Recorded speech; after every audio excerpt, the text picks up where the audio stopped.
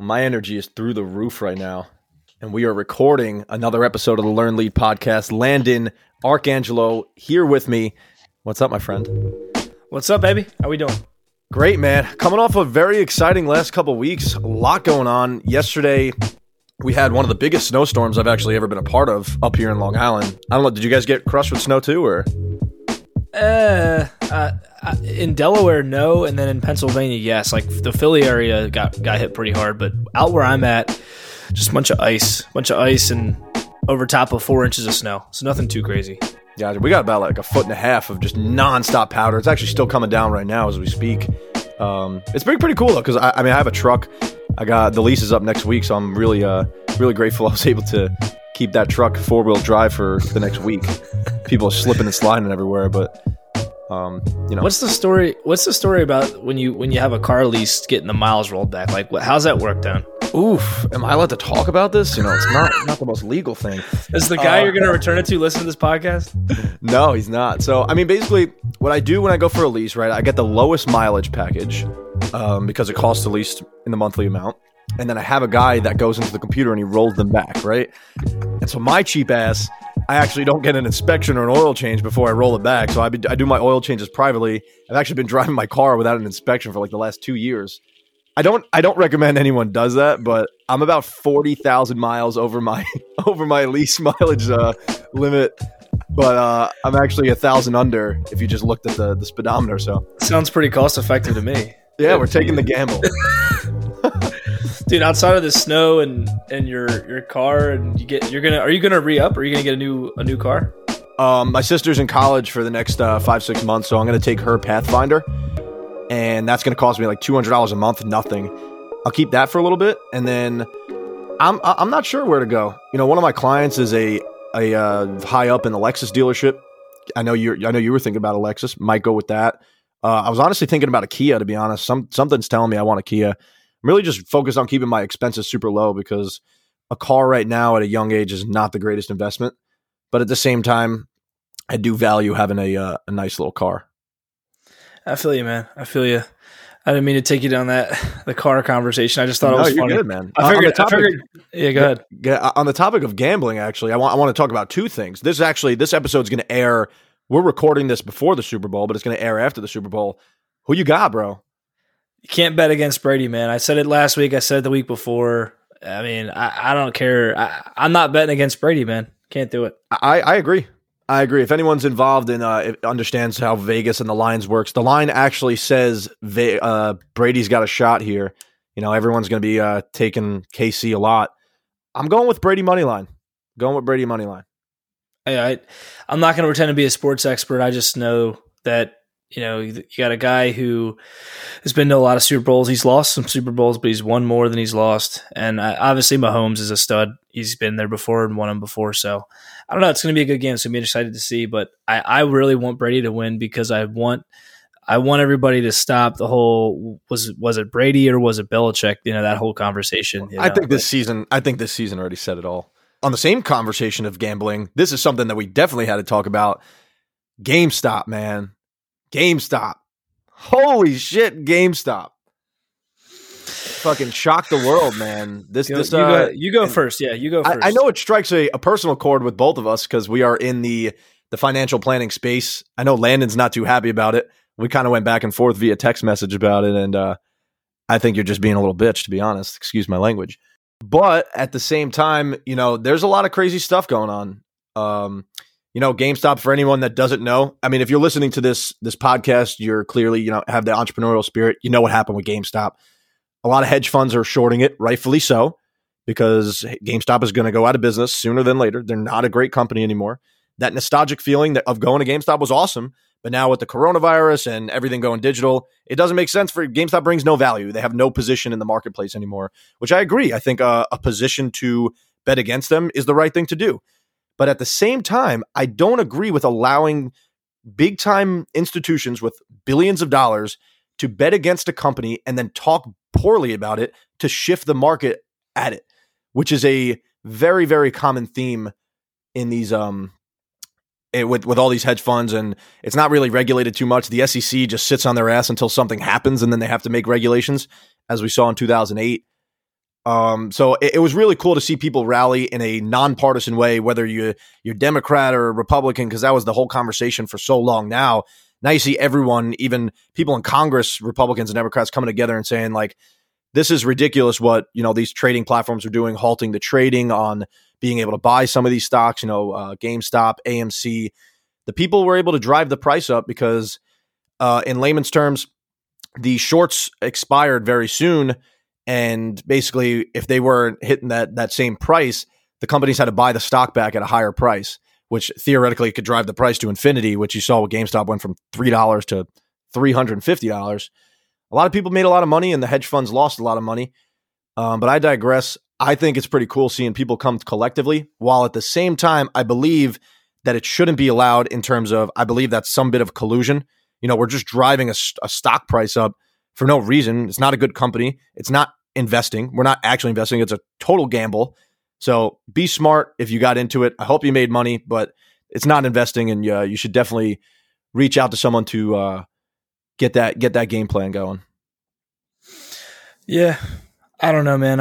I don't want to sound like a contrarian or like against it all. I just think too much of this kind of stuff, if it becomes a trend, right? Like, there's going to be a handful of people that have made money in this thing, and they're going to get a YouTube account. They're going to start, their own fund, and they're going to just basically specialize in looking for these type of companies to just jack up. That's what I'm predicting. And again, nothing that we're saying on this podcast is investment advice. None of it is related to what we do in our careers. So I just have to make sure that's disclosed. Dealing with some compliance problems in the past, but honestly, I think there's problems on both sides of the coin, right? Because regardless of who's doing what with the security on an institutional level, on an institutional investor level, whether it's hedge funds or the private equity worlds or any big wealth money manager, like, these people are working with other people's money. That involves people's retirements. That involves, big lump sums of cash and money that other human beings are giving them for hopeful, obviously gains over time for whatever use that is. So I just think, like, if we look at it from this standpoint and go, okay, well, if at any single point somebody can hop on a blog and get a following and run something up, that creates a lot of inefficiency. That creates a lot of uncertainty in the marketplace, which I think long-term, big picture, could impact us if there's not the proper, legislation or the proper guardrails set up. But at the same time, what's scary about it is the idea of the government halting people the freedom to buy and sell in a free marketplace. That's the other side. So there's no like right or wrong answer, I don't think, besides like it's scary and dangerous to the idea of people illogically just jacking a stock price up just to screw over another institution. A side note, not to go down on a tangent, but a side note that's important to everyone to remember: your Robinhoods and all these free trading platforms. I always, Tony's heard me say this 50 times by now, but there's no such thing as a free lunch. There's no such thing as a free lunch. Why do you think Robinhood's willing to give everybody these free trading platforms? They call it free because there's no commissions involved in the trading. Nothing's wrong with that. That is true. But they have to get paid somehow. So that how they're getting paid is big institutional investors, massive firms with a lot of capital are paying them a lot of money to have data on you guys, on us.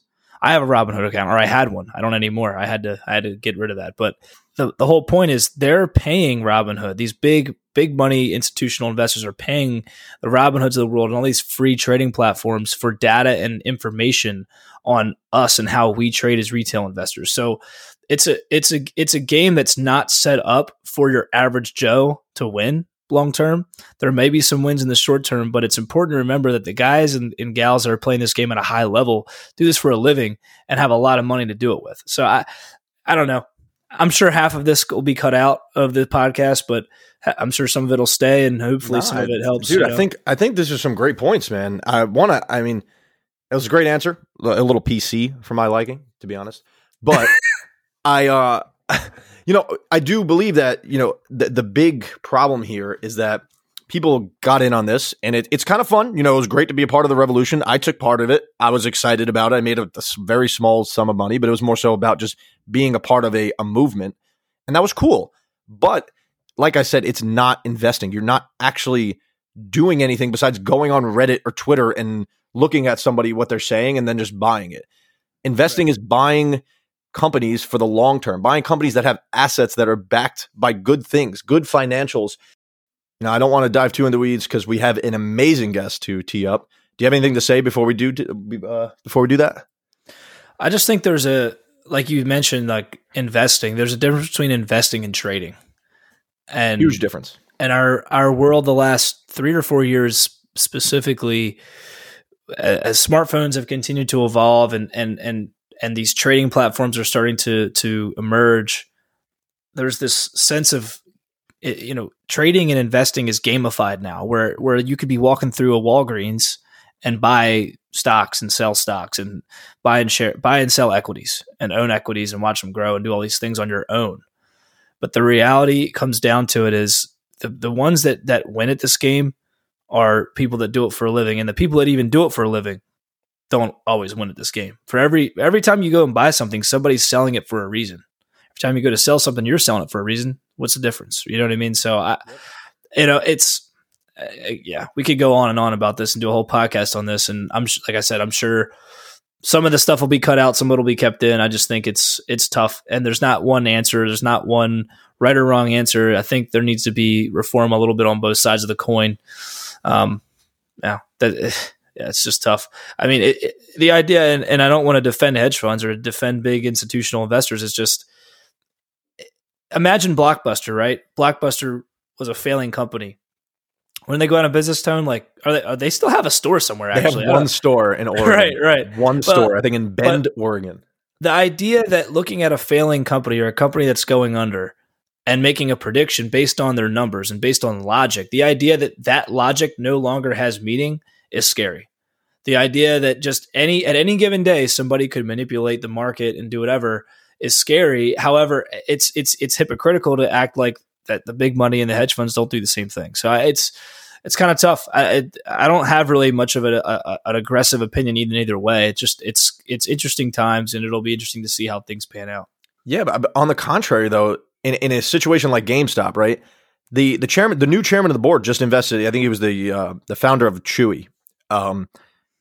He invested like $1 billion into GameStop to try and reform it, bring it to an online platform. Try and revamp the business model. They should have the ability in a free market to do that. They should have the ability to pivot and try and, revamp GameStop, to try and revive the whole thing. But I digress. I know we went to the rabbit hole. It was definitely imperative we touched on it because it was whether you were in the stock market or not, some random person, you knew about what happened with GameStop to an extent. But now we pivot to an amazing interview with an amazing individual who I'm very, very happy we connected with, Mr. Nick Bradley, out in the UK, our first overseas guest. And what a guest he was. He is the host of the UK's number one, you got that number one business podcast on iTunes and Spotify called Scale Up Your Business. We're coming for you, Nick. We're number 222 out in the UK, so only another 221 to come at you. He's a world-renowned business growth and scale-up specialist. He dives into his experience in private equity. We ask him some great questions about that, venture capitalists. Awesome stuff. Go ahead, Len. Anything you got? Man, it's a valuable conversation with him. Good interview. If you haven't checked out his stuff before, we'll make sure we have a link in the description here. Go check out his stuff and his content. What you said, Tone, just kind of says it all. I don't really need to say much more. I mean, and I couldn't be more thankful to have built a relationship with him outside of the podcast in a more professional setting too. So it's been nice. Absolutely. Yeah. We continue to network with him after that podcast as well. He's provided a lot of value for us and got us thinking a little bit about things. And his podcast is amazing. I listen to it every week, every new issue that comes out. I'm subscribed to it. And there's only a select few podcasts that I do listen to, and this is definitely one of them. So keep feeding your brain with that. Tell a friend about this podcast. And we love you guys. Hope you made money on GameStop and enjoy the Super Bowl. Well, I hope you enjoyed the Super Bowl because the Super Bowl already happened. And have a great day.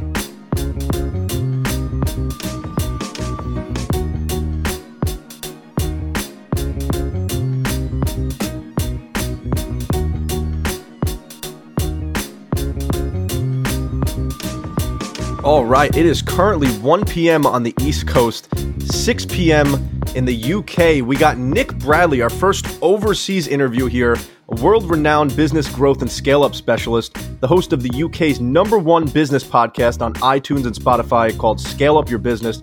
Nick, thanks so much for making the time. Hey, Antonio, it's great to be here. It's very dark here in the UK. I have to say, that's the problem with living this side of the world. It gets dark about 3 p.m. So really? This is a shining light of my evening doing this this interview. Wow, we're honored. And yeah, I mean, around here at like 5 p.m. with the daylight savings time, same here. So it's, but like you said, shed some light on this one. So I want to quickly just jump into, host of UK's #1 business podcast. I've seen you only been doing it for 12 months. As podcasters ourselves, how did you grow your podcast so fast? Yeah, there's a couple of different things. I mean, it hit #1 in the business charts on iTunes here in the UK, and it reached number 17 in the business charts in the US. And it did that within about 4 months. And there's a couple of things to it. First and foremost, I called it something pretty simple. So scale up your business. If you want to grow and scale your business, this is what the podcast is about. So no one had to second guess that. And I do think there's a lot of power in naming and naming conventions. True. And then the other thing was I spent, this is the funny part, right? I came up with the concept of doing it, and then I procrastinated for about 3 or 4 months for lots of different reasons. And I finally kind of, kicked myself and said, listen, go and do it. And I had a mentor who was helping me. And I kind of thought, you know what, I'm just going to go all in. So the first 25, 30 episodes is just me talking to a microphone for like 30, 40 minutes in a room and sharing my stories, all the different scars and successes and all the things that have happened in the world of business and the stuff I've done, which I'm sure we'll get into. And then the second thing I did, which I think really made it work, was the podcast is about business. It's about growth. It's about creating wealth. It's about entrepreneurship and all those great things. But it's actually really about leadership and mindset. It's about how you have to show up, your identity as a leader, and how you lead yourself personally, which is going to make the biggest difference to the level of success that you achieve. And it's kind of, I don't, scream about that. I don't shout about it. It's almost like a hidden thing that you find when you start listening to a few episodes. But a lot of people have given me feedback saying that that's what makes it different, because it's not just your run-of-the-mill business show. Wow. Well, I appreciate you shedding light on that, and I'm definitely excited to listen to it. So now, it's called Scale Up Your Business, but how do you scale up your podcast? How'd you do it so quickly? Did you market it? Are you using ads, or is word of mouth, the value is just that great that everyone needed to listen? I did a few separate things. So first thing I did, which was a little bit just testing it out, is I've got, I'm a very big believer in leveraging and outsourcing. So I have a number of VAs. I've got 17 VAs in my core businesses. I've got 7 separate companies, and I can explain all that later on. So what I did is I effectively had my VAs promoting episodes in relevant LinkedIn and Facebook groups. And they weren't going in there and posting. They were engaging in the conversations, and they were trying to add as much value into those quite large groups as possible, off the back of effectively what is the Scale Up Your Business community. So they were extensions of my mission and my message. And that worked really well because it was a very subtle way of doing things, and it wasn't trying to sell anything. It was really just about spreading the message. So I did that. Second thing we did is we started to get really precise about transcribes and putting them on we've changed websites now, but we used to basically have transcribes of all the episodes going up. And that helped with any SEO and any organic search that was going on. So that's where we start to get a little bit more technical. And then the third thing, which has worked really, really well, is similar to what we're talking about here, is guesting on other people's shows where they have entrepreneurs who could learn something from what I've done, hopefully. And that's been really powerful as well, because my whole mission is to try and help people get to where they want to get to in both business and life. And so because I have these different vehicles, it means that those 3 different things have compounded, I believe. And after a while, you kind of forget the things that work, and things just work. But I did do a number of things like that, which made it work fast. Really excited to implement some of those. We're over here taking notes for sure. And good. I'm glad I can help you guys. But now, go ahead. Sorry, go ahead. No, I was just say one last thing I think is important, and this is probably something that people forget. Is I didn't start the podcast in line with it becoming a business and what it has done since. I did it because I wanted to balance some stuff in my life, and I wanted to help people with anything they're trying to achieve in their business, because when I used to work in private equity, and we'll get into that, I was probably not doing enough of that. And then what I did is I created one person that I wanted to, make a difference to. So I have this very clear view of the entrepreneur who's got a business, but it's not growing as quickly as they'd like. They might be plateaued. And every time I record an episode, every time I do something like this, I'm always thinking I want to help one person. And if I can help one person, then my job is done. Yes, sir. That's the mentality we've been really trying to buy into. So it's never really like a job. You're just coming out here and really just trying to bring value and expand your impact in the world. Exactly. So well said. And it comes back, in so many ways. Mm-hmm. And you spoke about earlier, you talk about the scars and all the successes and failures in your business. You mind shedding some light on that, on your business career, how it started, what types of business you were in, and now where we're at now? Yeah, absolutely. And I'll try and keep this as succinct as possible, but it's an interesting roller coaster journey in its own right, as entrepreneurship is, as I say. But I grew up in a little place called Adelaide, South Australia, which is right down the bottom of Australia. It's like a part of the world that's very close to sort of the Arctic. It's cold in winter, but then it gets really hot in summer. And it's famous for three things. Churches. It's got like heaps of churches. It's got really big great white sharks. In fact, a lot of Jaws open water scenes, the Jaws the movie, were filmed in the waters of South Australia. And it's famous for serial killers. Like it's had more serial killer murders per head of population than any other sort of city in the world. So, as you can imagine, I wanted to get out of there pretty quickly. I actually remember before you start, I remember actually listening to a podcast about these serial killers, and it was a broad generalization of serial killers around the world, and most of them were in that part of Australia, which is actually crazy. What's funny? Like when I was growing up, there were weird things going on, but I don't think that necessarily, indicated that I should leave. I mean, I left for various reasons, but the reality is that if I started my first business when I was 18, it was a personal training business, so fitness business. And it was effectively early 1990s. So I'm 46 now, and you got to think back then. Personal training wasn't a thing, right? It was for the rich and famous. And what I was teaching really back then is what you would call CrossFit today, but I just called it, training. It didn't have any brand. And what happened is I made a huge network of people through that business, because as I said, it was rich people, it was doctors, it was lawyers, it was anyone who could afford personal training as a luxury. And it just started to open my eyes to this different world. And it certainly opened my eyes to the world of connection and network. And anyway, I ended up selling that business after about 2 or 3 years. And I moved to Sydney from Adelaide, and I became the marketing manager of Men's Health magazine. So I'd studied a degree in marketing and business at university, and I put that together with my fitness, or my passion for fitness, and I managed to land this amazing job. I'm still quite a young guy. And then I did something quite weird, right? I stayed in the world of corporate as a kind of employee for 15 years. And I went up the ranks. I got to senior management pretty quickly. I was a chief marketing officer of a large company just over the age of 30. I got to travel the world. I ended up getting to becoming sort of an MD of various business units and things like that. But what ended up happening is I ended up getting super frustrated. I was making lots of money, but I realized that I was this repressed entrepreneur living in this kind of world where I was just really pissing people off all the time because I was just too outspoken and too directional. And what do they say often? Entrepreneurs are unemployable. Well, I was pretty much unemployable. And I ended up going from that into the world of private equity. Now, private equity, for people who don't understand or haven't understood what that is before, heard of that, it's where you have very high net worth individuals or institutions like pension funds putting money into a firm, and that firm of investment bankers basically go and spend that money buying businesses that are not performing or are under leveraged. And the whole idea is you buy something for a certain amount of money and you triple or double or triple the price over the valuation, over a 3 to 5 year period. And so I went in as a turnaround specialist. And I would go into businesses that weren't performing, and I would totally restructure the things.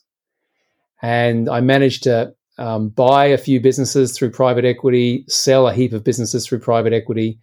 I think at last count, it was 22 business acquisitions and sales, and the combined value of all of those was just over $5 billion over a 10-year span. So that was the kind of background. Corporate to private equity, and now very much an entrepreneur doing all sorts of crazy things. So dive more into that private equity side. I'm super interested for kind of selfish reasons. I know a lot of our listeners probably are too. That world in itself, and it feels private in a way of the barrier of entry feels like it's tough. So what was your experience with that, just in a sense of how does one get into a private equity firm to work for them or to get into the space that you were in? Yeah, I mean, you bang on in terms of it. It's a bit of a private club. And I feel somewhat fortunate to have got some grounding in that. And it was partly by the various opportunities that presented in my corporate world, which allowed me to move into that space. So the first business that, in fact, it was when I was finishing with a big media business in the UK called EMAP, which was sold to a private investor called the Bauer Group, Bauer Media. And that was the first time I was involved in a proper business exit. And that business sold for just under, I think it was just under £2 billion in 2008. And then from that, I went to Getty Images in New York and lived in New York for a while. And at that time, Getty Images was owned by a private equity firm. And I wasn't on the board, but I was kind of in the senior management below the board. And I got a lot of access to the private equity investors, which were usually very smart MBA guys who were just, really going in there and running the business based on a lot of numbers and spreadsheets. But I had a different approach to it, you see, because I used to come in there and I used to kind of bring the operational aspects. Like, it's great that you can run this thing by numbers, but what about, the precision of the sales and marketing effort? How about the quality of the people we're hiring? How are we managing their performance? How are we knowing if these things are actually working, which then obviously get measured through a spreadsheet? And so I just came into this and I just offered a different perspective. And eventually what happens is as soon as you start to get involved in these worlds, you start to build a reputation. And then literally, deals are done in private members clubs all over the world with a very expensive bottle of wine. And you end up just working your way in. But what I will say is this. If anyone's watched Billions or, Wall Street from back in the sort of 1990s, those sort of films, yeah. The world is good. It's fun, but it can be very addictive and it can become toxic very quickly. And by that, I mean, you can sell your soul for money. I was going to say, it's all driven behind money, right? It's changing now. And I can talk about what it's like now. But certainly when I was involved in it, you had everything's about, they call it value creation. And I still focus on that now when I work with companies. But it was some of the decisions that were made to create value would, very much grate against my values and certainly my beliefs.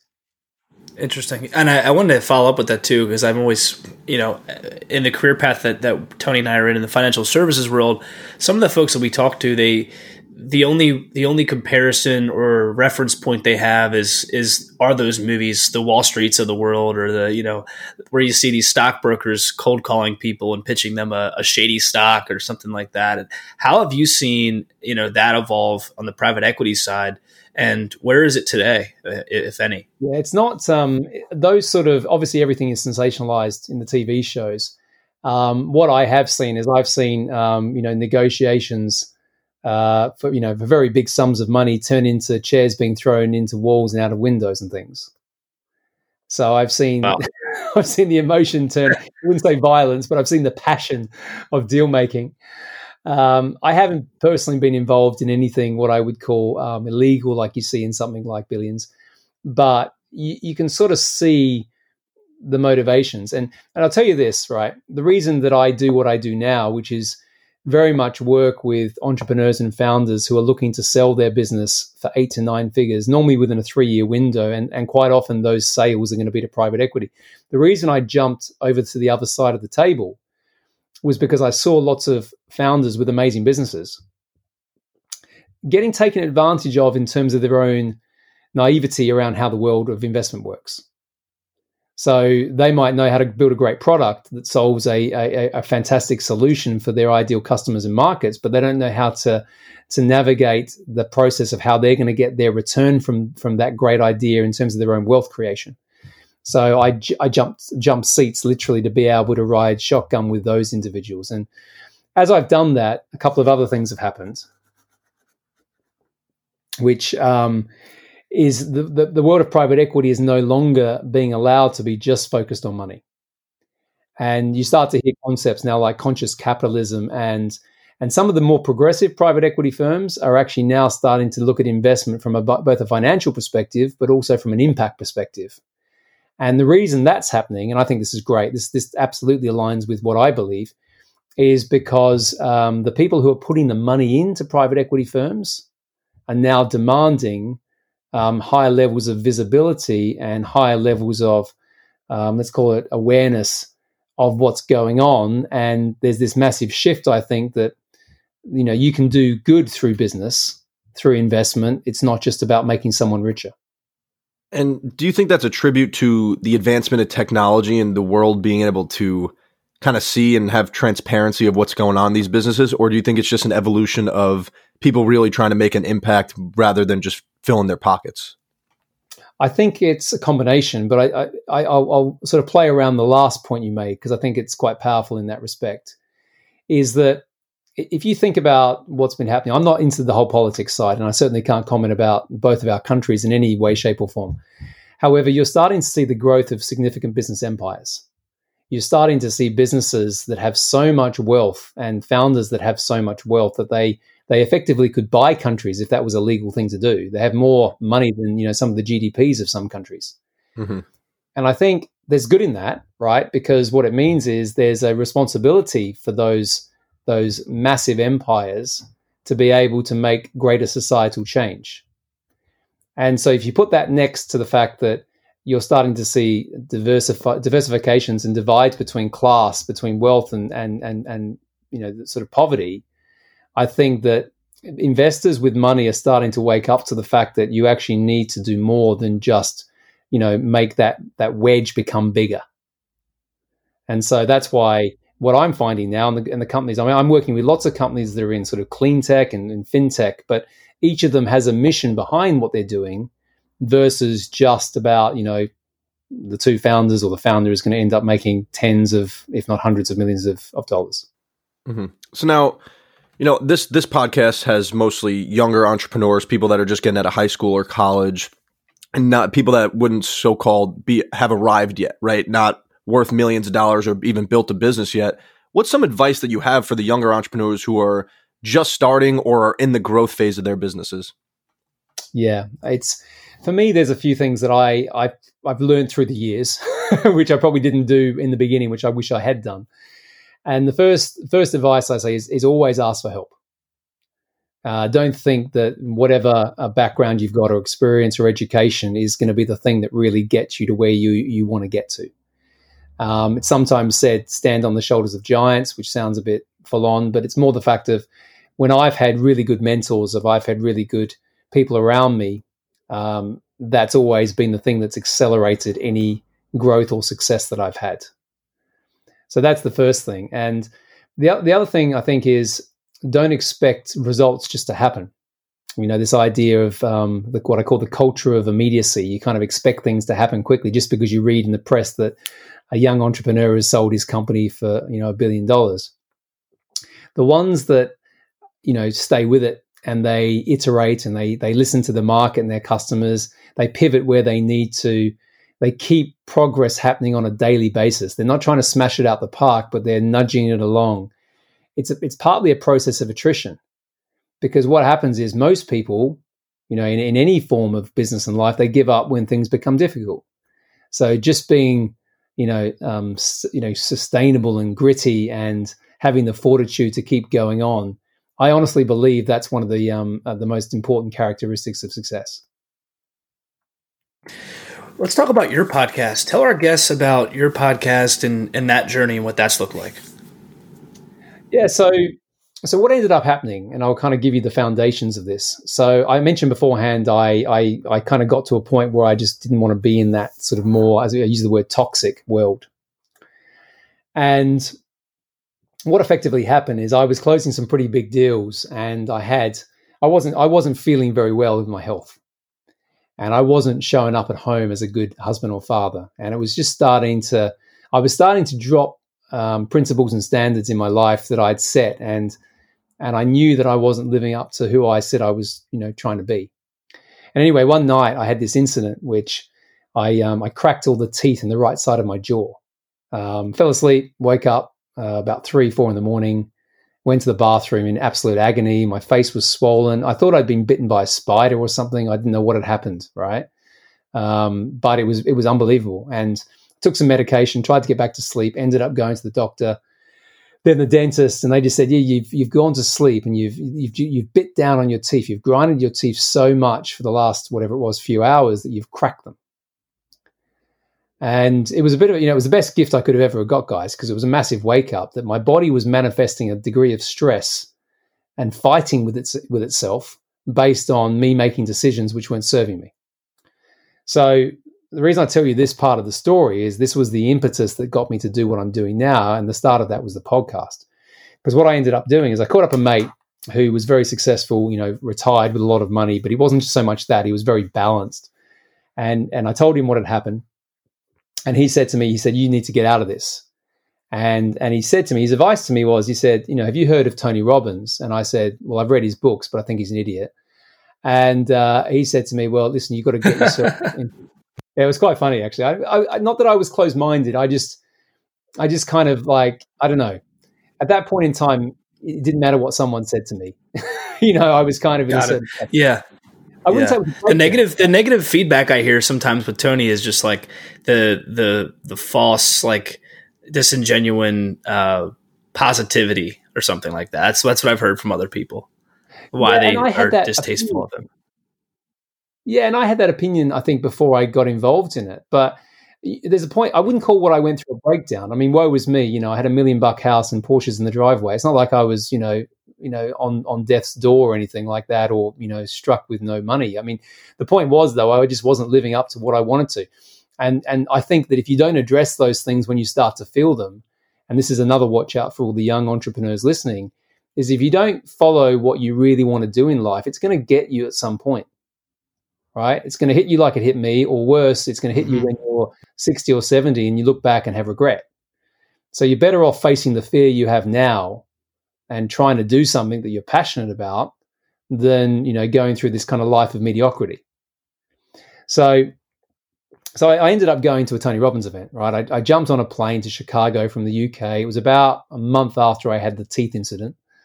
And I sat in the room for 4 days, and literally, I'll be honest, I cried my eyes out for a couple of them, because not so much that, it was the emotive side, because his events are like that, but there were things that he said in the detail of what he said, which connected with why I was feeling like I felt.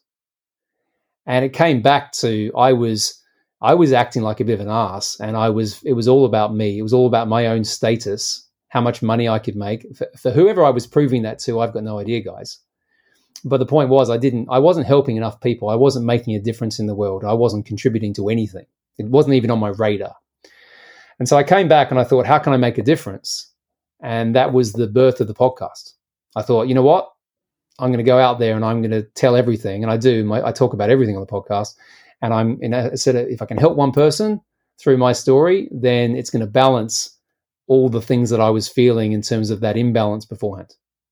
And the beauty of it, I mean, I don't want to speak for you, but it doesn't even take up too much time. The passive impact created for it, as opposed to the amount of time that it takes up, is so far, it's so valuable. Just recording an hour-long podcast. I'm not sure how long your podcasts are, but it doesn't. The way we run it, we're only doing a couple hours a week, and the impact that we've made is so far greater than the time we've put in, allows us to focus on other things while still trying to make an impact. Well, I've now, there's two things that have happened since then. I've helped a lot of people, and I get messages every day from people saying that, certain messages are changing their perspective and therefore their lives. So that's fantastic. I've managed to speak on stages now, virtual and live, which I never would have had the opportunity to do so. And I've created, I effectively have, as I said, 7 businesses now. 3 of those have been directly created from the podcast, and that wasn't the goal. But eventually, as it started to take shape, And I started to speak to more interesting people. And one of the gifts, and you guys must have this, is you manage to have these conversations with people that you may not normally be able to speak to. And from that, exactly, you get opportunities. I mean, I've gone into partnership with a few people that have come on my podcast that I only met through the podcast. And now we've got business relationships and all sorts of things going on. And so those opportunities start to show up when you show up. And that's one of the great things about it. What I was also curious about, without being obviously invasive on your business model, your podcast, would you mind talking about folks out there wondering on ways to monetize their podcast outside of just, obviously there's a networking and relationship building aspect that I think is super important that obviously you'd agree with, but could you talk about just the industry as a whole in regards to monetization? And there's a lot of, to leave names out, there's a lot of, websites and places out there where you can sign up and register your podcast, and they'll offer affiliated marketing and things like that. Could you just talk about that side of things for a little bit for our guests to listen to? I know we have some podcast hosts that listen to our podcast as well. So, I mean, happy to, and I'll go into the 3 or 4 different areas that I sort of have looked at and made decisions on. And I've said no to some and yes to others. I think the first part I would start off with is podcasting is simply a platform. And my belief these days is it's a missed opportunity to not have a personal brand that has a platform that it can communicate from. And I wouldn't say using or leveraging social media for amplification is free marketing, but it's pretty close to it, particularly if your message is strong. And there's so many ways of getting your message to your community, to your audience. And so the first thing I say to people is, if you're not prepared to put yourself out there, and it does, it can be quite intimidating, you're missing a massive opportunity to both make impact and both build a business. So it starts with having a brand. And often I say, you've got to, how do you create a personal brand? Well, first and foremost, you've got to go deep into who you are, what matters to you, what you're good at, what you're not good at, what you can share with the world. And you start by creating that. And then from that, you start to own, if you like, a set of skills that you can then communicate. And then the second thing is you've got to be super clear on who your audience is. And I have one very specific avatar, like customer profile, if you like, or person that I want to help. And I marry those two things together. So that's the first piece. You've got to do that before you even think about a podcast. And whether you have a podcast or a YouTube channel or whatever else, the same principles apply. But then in terms of monetization, so one of the things people said to me when I started the podcast was, you're going to sell all this advertising. You can do all this advertising in podcasts. And I was kind of always a bit, think, well, that's not what I'm trying to do here.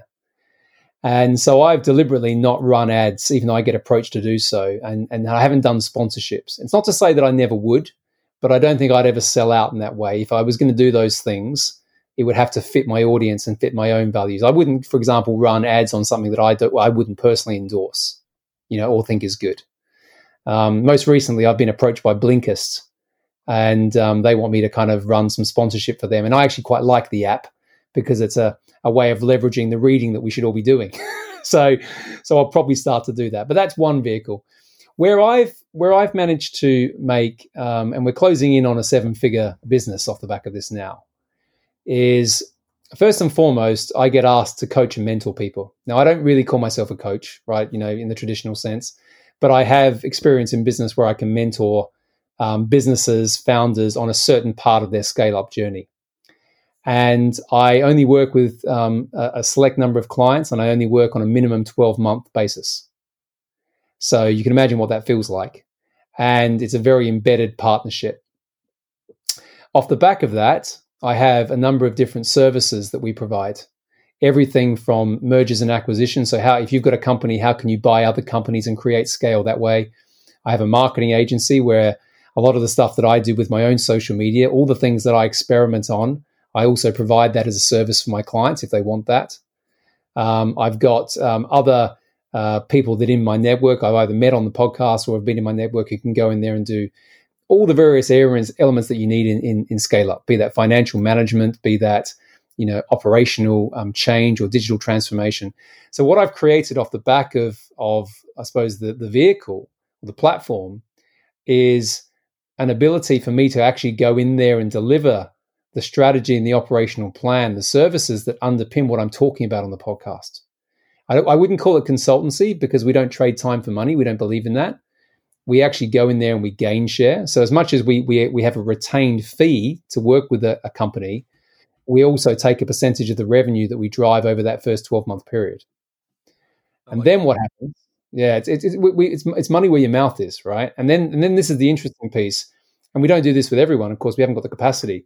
But when we've worked with someone for a year, we also then either get invited to participate in equity in those companies because, as I said, the main thing we're trying to do is help that founder, help that team sell the business for 8 to 9 figures within that 3-year window. So once we have equity in a business and that business sells, we get what's called a capital event, which effectively means we get, a large sum of money at that point in time, which is very similar to the private equity model that I've been doing for the last decade anyway. So that model may not work for every podcast, and it obviously works well for what I'm doing. But as you can see, it's come organically from the fact that I'm actually helping people anyway. And what I've done is I've just listened to what they need, and I've provided help for that in a commercial way around that.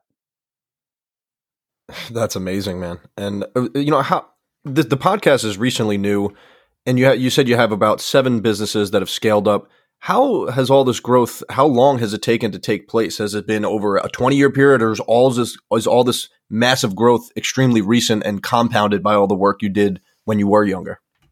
No, what it is, the way I like to define it is it's value that I'm now getting back for all the years that I put in years ago to learn this stuff. And I'm now more entrepreneurial in my approach. The gift that I got, I think, from going to that first Tony Robbins event was the belief that actually I really am an entrepreneur, and I was just a frustrated entrepreneur for all those years, and I wasn't brave enough to step out and be in charge of my own income generation. What I was doing back then, I had a massive salary in a private equity firm, and kids in private school, a very good lifestyle. It's very hard to give that up.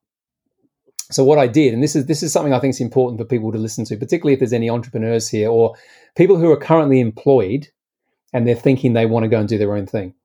So I'll give you the time frame. It's now closing in on about 3 years, 2.5, 3 years since the Tony Robbins event. Okay, so I've had these businesses, and I've launched all these businesses in about a 3-year window. This is what happened, though. I didn't leave the Tony Robbins event and quit my private equity job straight away. A lot of people find that there's a romantic ideal where, you have this epiphany and all of a sudden you just throw it all away and it's called burning the boats, right? What I did is I thought, no, I'm going to be more strategic than that. I'm not going to put my family at risk of no income for a year. So what I did is I spent a year, literally a year, building Scale Up Your Business while I was employed by the private equity firms. And I actually launched the podcast in that time. And I'll tell you what happened. This is the funny thing. I said to my wife, I said, the day that the private equity firm calls me in and says that you've got to stop doing the podcast is the day that I'm going to resign. So I made the decision to quit at the Tony Robbins event. The decision was made. I wasn't going back, but I was strategic in the execution. And eventually the podcast started taking off. I changed my LinkedIn profile. I had the Scale Up Your Business community on Facebook growing.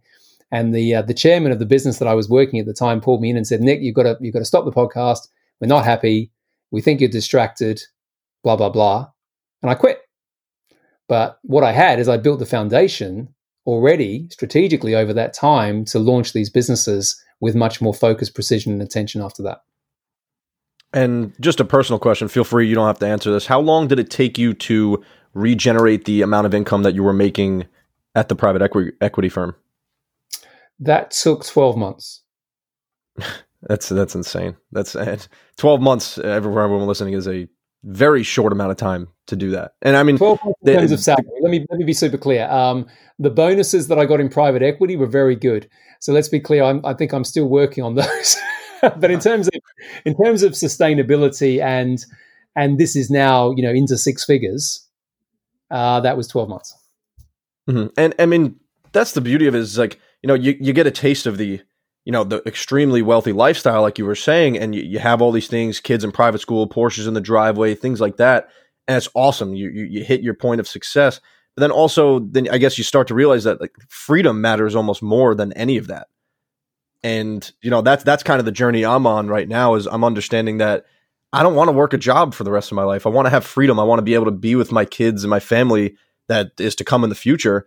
And that requires a lot of legwork now. But if I can listen to guys like you and really implement all the strategies that you've done, then I can do it on a quicker level by really just learning from other people's mistakes. Yeah, and there's a lot of things you said in there which are kind of, worth underlining. First and foremost, I didn't do it by myself. I invested in having mentors around me. I was very precise in that period of time when I was getting paid and I was building the business. What I first did is I wrote a list. I wrote 2 lists actually on my journal. And one list was personal development and the other list was professional development. So under personal development, I got so much out of that first Tony Robbins intervention, I ended up doing every one of his programs. So, the whole lot. And the one that made the biggest impact was one called Date with Destiny, which is like 6 days where it really gets you aligned with your purpose in life. And that was powerful. So I did that. And then when I was building Scale Up Your Business, I thought, well, what are the components? What do I need to learn? Where do I need to sharpen my professional skills? And then I just got mentors who were, a few steps ahead of me. So that was a bit of a leap of faith because I did have to invest some money. It wasn't crazy money. I mean, the return on that now is 10 times, if not more. But that was the first thing I did. And the second thing I did is I got super productive with how I spent my time. No social media unless it was, business work, really clear habits, planning my week on a Sunday, making sure that I didn't go to sleep without making sure my plan for the next day was absolutely rigorous and intentional. And what I managed to do is I managed to get what most people achieve in 12 months, achieved in 3 months, because I started to introduce this concept of a 90-day cadence. And, it's probably worth another conversation because we get into that. But I just changed the way I did things and I brought everything closer. And so I wasn't wasting time. And a lot of people just waste time. They procrastinate. And I just didn't give myself the opportunity to do that. I love it. And Nick, as we wrap up here, how can our guests follow you in your journey? How can they listen to the podcast? And then also, what would you like to leave them with? Yeah, sure. So, first and foremost, it's called Scale Up Your Business, but I do touch on entrepreneurship. And I think where some of the younger entrepreneurs here will get value is just in the stuff on mindset and goal setting and things like that. So I do 2 episodes a week. I do a 15 minutes to action every Monday. And then I do an interview or a series of different interviews on Thursdays. So the first place is, have a listen and see if my message connects. And then also I've got the Scale Up Your Business community on Facebook, which has got a few thousand people in it now. And it's a really good community for people who are on that startup to scale up journey. So it's quite a broad community deliberately. So people can get me there. And they want to get to me personally, then I tend to hang out on LinkedIn a lot. I try to get back to everyone as quickly as I can. It's a little bit more difficult these days, as people can appreciate, but I always go back to people. So if people want to send me a personal message and ask for any questions about stuff, then I always get back to them myself. So that's where you can get me. And in terms of a message, I think what I said at the beginning and throughout there's a theme to this conversation today. And that theme is you really got to follow what you're passionate about in life. You've got to follow that. And I don't think that I wasted 15 years in that corporate world because I learned so much. And you could argue that allowed me to do what I'm doing now.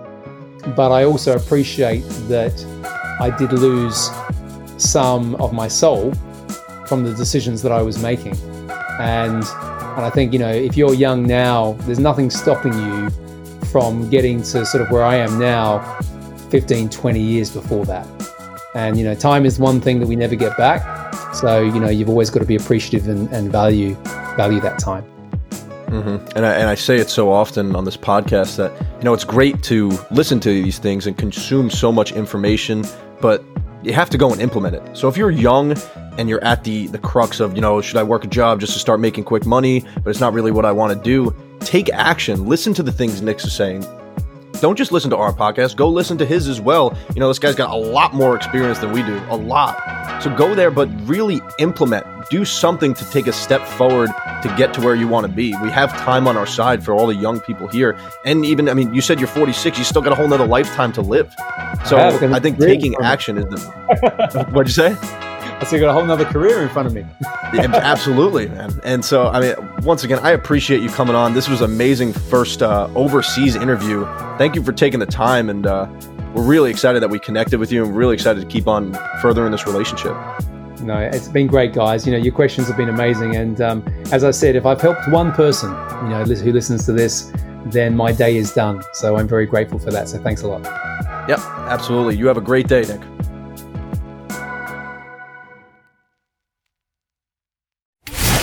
Thanks for tuning in to the Learn Lead podcast, where you get to own your life. Stay tuned for our future guest coming soon. Make sure to like and subscribe.